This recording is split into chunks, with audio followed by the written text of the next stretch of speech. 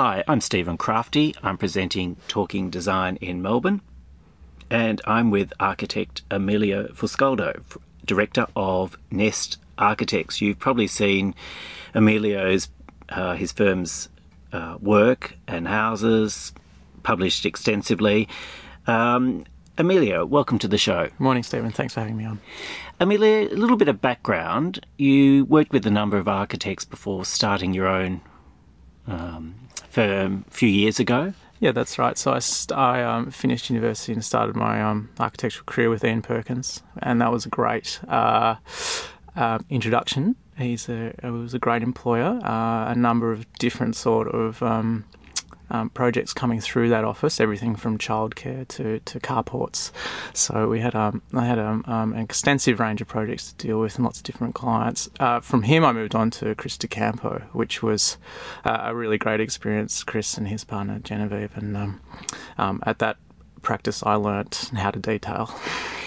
I mean, working for others and then starting a practice is must be quite a challenging prospect. Must be quite scary, really. Yeah, it is. Start on your own, because how does it work? Do you get a few projects that you get wind of that people want to start using you independently? How does it work? The way I started was, and I'm not sure if this is typical for everyone, but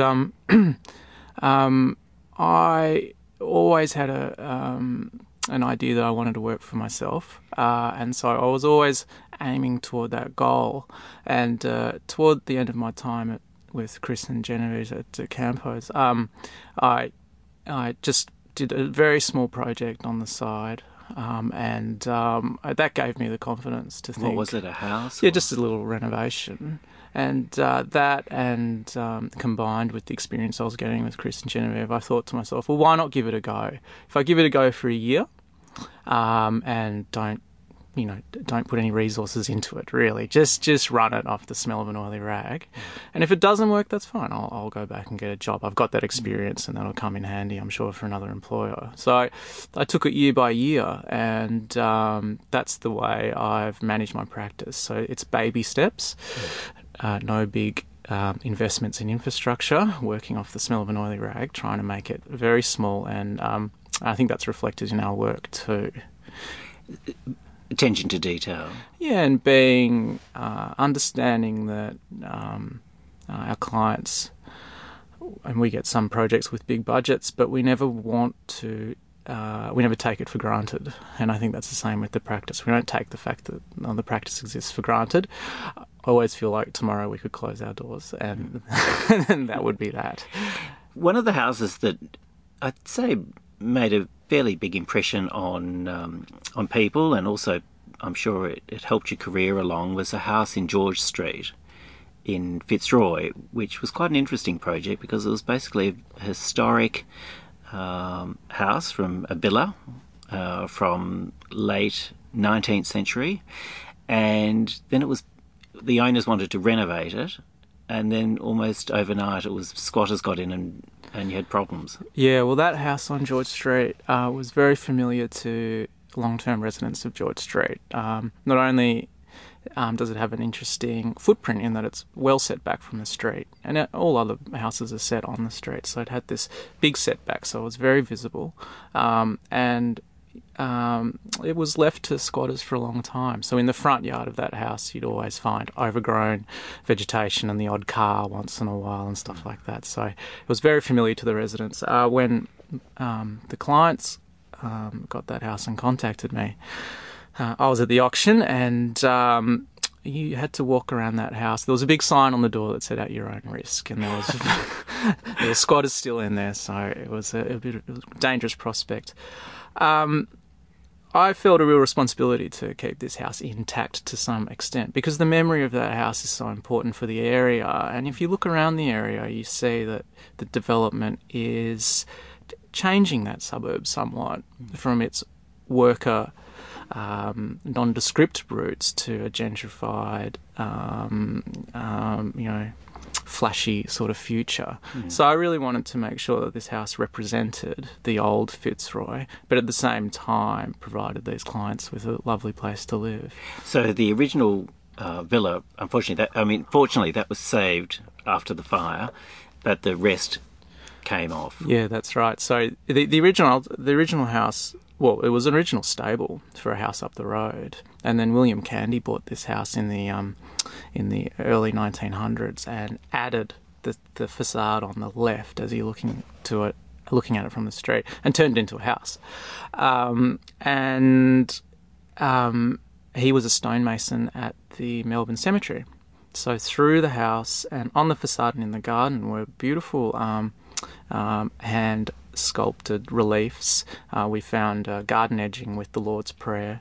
How lovely. And this was just sort of thrown around the garden and discarded. So it was lovely to do this sort of archaeological. Do you feel that, I mean, one thing I'd probably say with people like yourself, there's a few working in the same way, others don't. I mean, a lot of architects come and they just think, it's a site, it's time for me to make an expression. You would probably be in a small group of architects who approach sites as if they are an archaeological dig. Well, I think there's a lot to be gained and garnered from the site and from the existing house. So the existing house comes packed with memory and a narrative and a story of its past. And I think as architects, we're here to just allow that story to evolve into a new aspect and a new life. I don't think that story needs to be stopped and started again and a new story told. So it's always interesting to look at an older house and uncover what's essential about it and try and bring that out through the design. And it's a really enjoyable aspect. And in my practice, I mean, I don't pretend to get ideas, as I'm no genius, so ideas don't come to me. I need the site, I need my clients, and I need the sort of collaborative approach to get the ideas and work on the house. So for this house, it's a contemporary timber-clad extension, 2-storey, that's kind of tucked behind the original parapet, so you're not particularly aware of a new addition.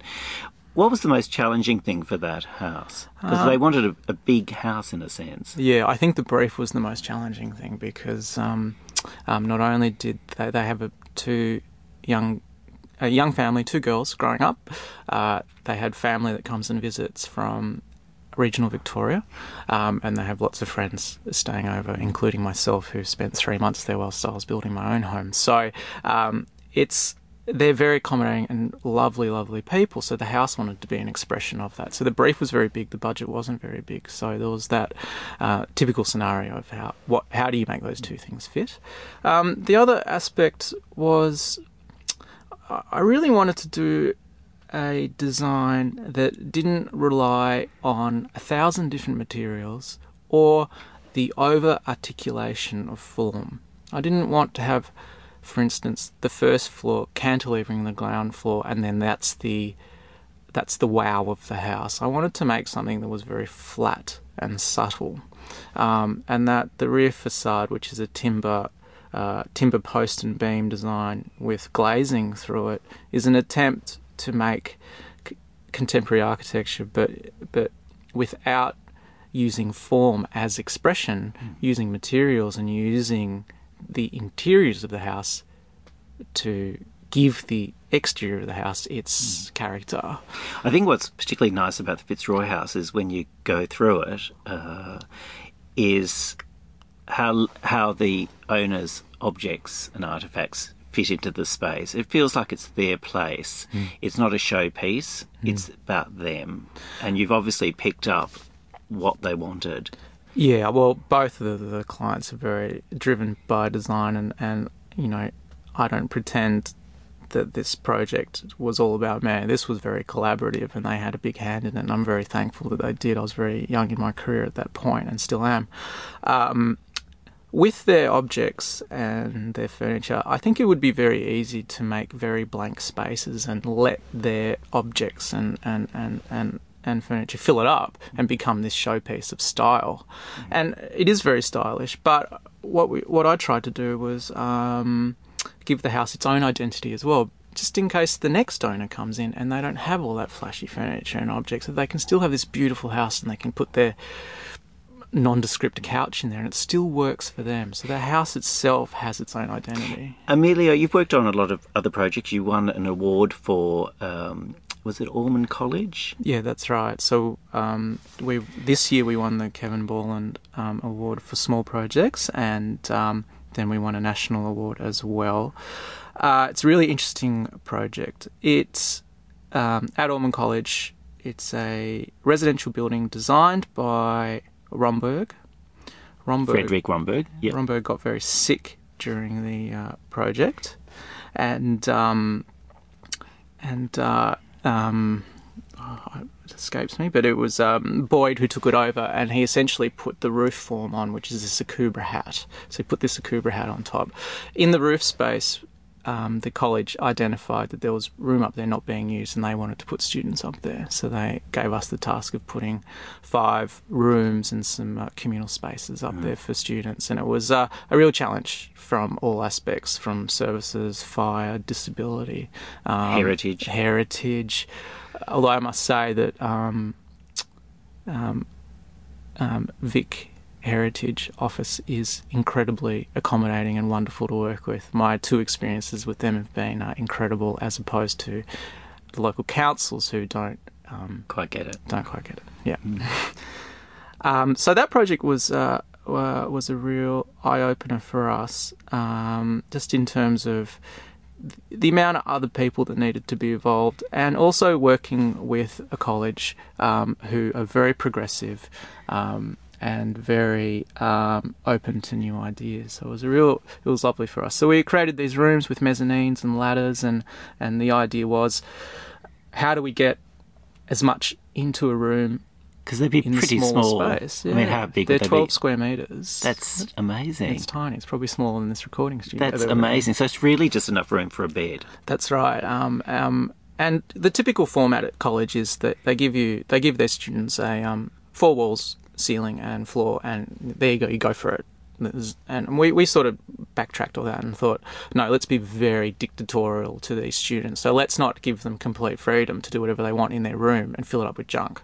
Let's make sure that it's got enough storage, enough desk space, somewhere to brush your teeth, somewhere to sleep, somewhere to store your stuff, and then just give it enough individuality so that they can identify the room as their own. So sort of went against the grain a little bit of giving the students freedom, but we thought it was important. So basically, kitchen sink extends to become the work, a study table, as well as a place to prepare meals. That's right, and who knows what else happens on those tables. So we won't go there.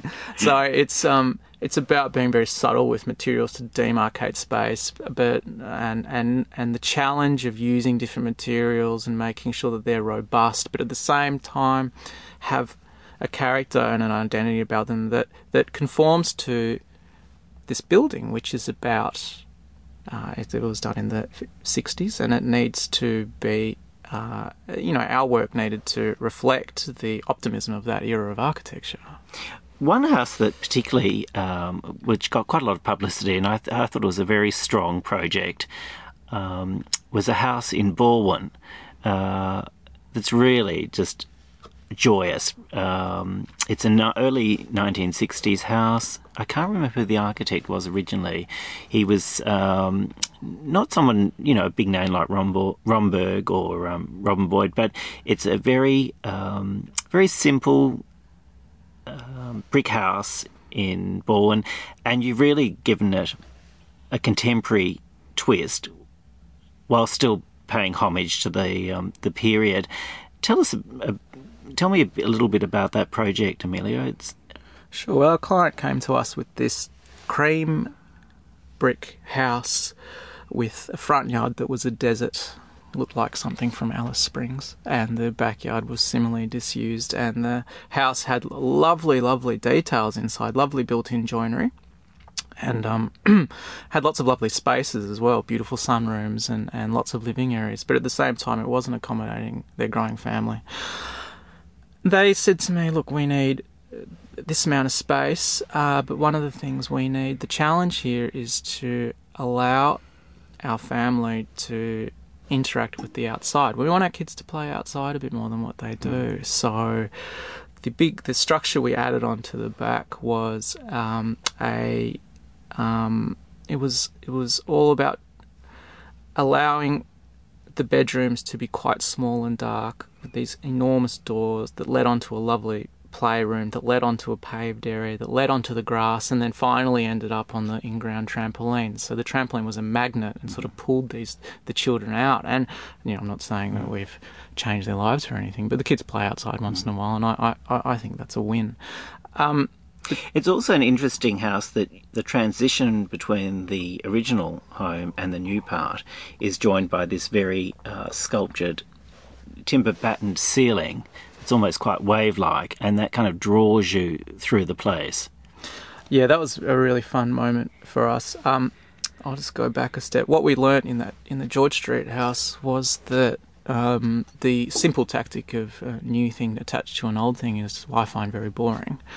It's appropriate in some examples, but in my work I try to merge the new and the old. And in this project, it would have been very easy just to clamp the new and old together and have a very definite definition between the two. But a much more interesting way to go about it is, how do you link it, and how do you draw someone through the house and have them think about the new space in a way that is simply just an evolution of the older spaces. So they're not hit over the head with new and old. Well, it's interesting because I'm just doing a story at the moment, which is exactly that, because the Barra Charter basically says there has to be a clear division between the old and the new, and so you can clearly tell where one begins and one ends. And I feel that that approach is becoming, it's a very jarring sensation where, is it likely that the Barra Charter will relax its rules, or they have to rethink what they're doing? No, I think it needs to rethink the way it's understanding the new and the old, because I think what it's trying to do is have obviously a clear delineation. So you look at something and you say, well, that's the old thing, here's the new thing, and I sort of get what's happening. But there shouldn't have to be a breathing space in between, like a glass pavilion to say right. You are now moving into a different world. That's right. And you know what? People are very smart and sophisticated, and if you're going to spend 25 years in a house, do you have to be hit over the head every day with new and old? Like, it's a very boring thing and tedious thing to encounter in your everyday experience. It's much more interesting to walk through spaces, and I like to think of the new and the old as being a very thick threshold. And thresholds are lovely spaces where lots of new things can happen, because it's not a room, but it's not a corridor. So this I hate this word, but it's sort of an interstitial space, an in-between space. I think it's something that has been gurgling for a while now, because most people just, and look, I've been espousing it as much as anyone else, that there's clear definition between old and new. But when you see just a glass box tacked on to an old house, it doesn't leave you with very much. No, and it doesn't leave much to the imagination either. I really think it's a bit of a one-trick pony. But, lots of architects do, and I don't want to be disparaging against that sort of design. We've done it too, and there are places where that's appropriate. But in this project, I thought it was, because the 50s, 60s element of this house was so strong and so lovely that it was such a simple idea to think, well, let's just bring this through, let's extend it through and give it a new lease on life. If we look at the kitchen, the owner was particularly brave in the kitchen, because it's obviously a contemporary new kitchen, but the colours are very bold, and it has a very strong 50s feel. There's fuchsia pink cupboards, turquoise, all put together, laminates. It's seriously good fun, and that must have been a joyous time. She's an interior designer. Yeah, that's right. She was an interior designer, and they're both fanatical about mid-century design. So they didn't want a spaceship landing on their block of land. They wanted something sympathetic. So when we were doing the kitchen and the rest of but some other elements as well, once again, we relied on our clients to engage in a collaborative process with us, and we actually gave them. We didn't give them, but we said to them, go and pick the colours and show us, and we'll work together. And there was a point where they showed us the colours for the kitchen, and we sat around the table, and I said, well, are we in? Are we shaking hands on this? Because I've got no idea how this is going to turn out. You don't really know either. No, that was so... Are we going to give it a go? That was also delightful. We can mention the interior designer. Of course. It's Louise McIntosh. Louise McIntosh, and I remember speaking to her, and she said, look, I don't know if this will work either. That's right. It was so fresh. She said, look, it's kind of brave new territory for me. That's right. I don't know. And the point was that it was so simple and designed in such a way that if, say, the the red fuchsia panels didn't work. I mean, a few $100 later, and you get something else put on there, right? So, Amelia, how do you see people's taste shifting? Do you think people are becoming more adventurous, or with your clients, or are they holding back and more interested in resale than actually having a great life? It's an interesting point. I mean, when someone approaches my practice, we go through a process of interviewing them as much as they're interviewing us. And one of the standard questions we say is, are you here for 5 years and you're going to flip it, or are you here for 25 years? Because if you want to sell it, you're going to lose money using us. So our clients tend to want to stay in the house for a long time. So the resale aspect isn't too important for them. Are they becoming more adventurous? I think at the start of the project, clients are very adventurous. They want to do something different and they want to explore new territory and use colours. I think as the project evolves, I think they get more and more conservative. I mean, they're dishing out a lot of money and they're seeing the structure go up, and they're probably getting lots of feedback from other people. But it's too late to change direction once Well, it is too late to change, but if a client there's only so much you can push a client into a position. If they're getting nervous and want to pull back on the design or the fittings or the fixtures or the colours, then you need to, unless you can really talk them into it and be adventurous with them, you have to be open that this is their house. It's not yours.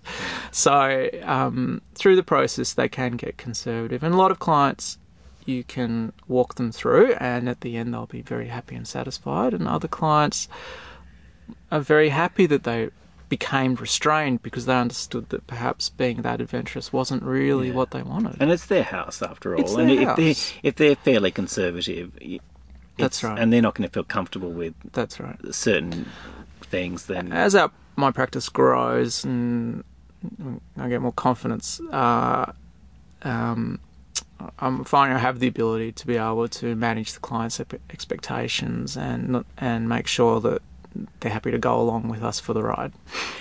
Amelia, look, thanks so much for coming in today.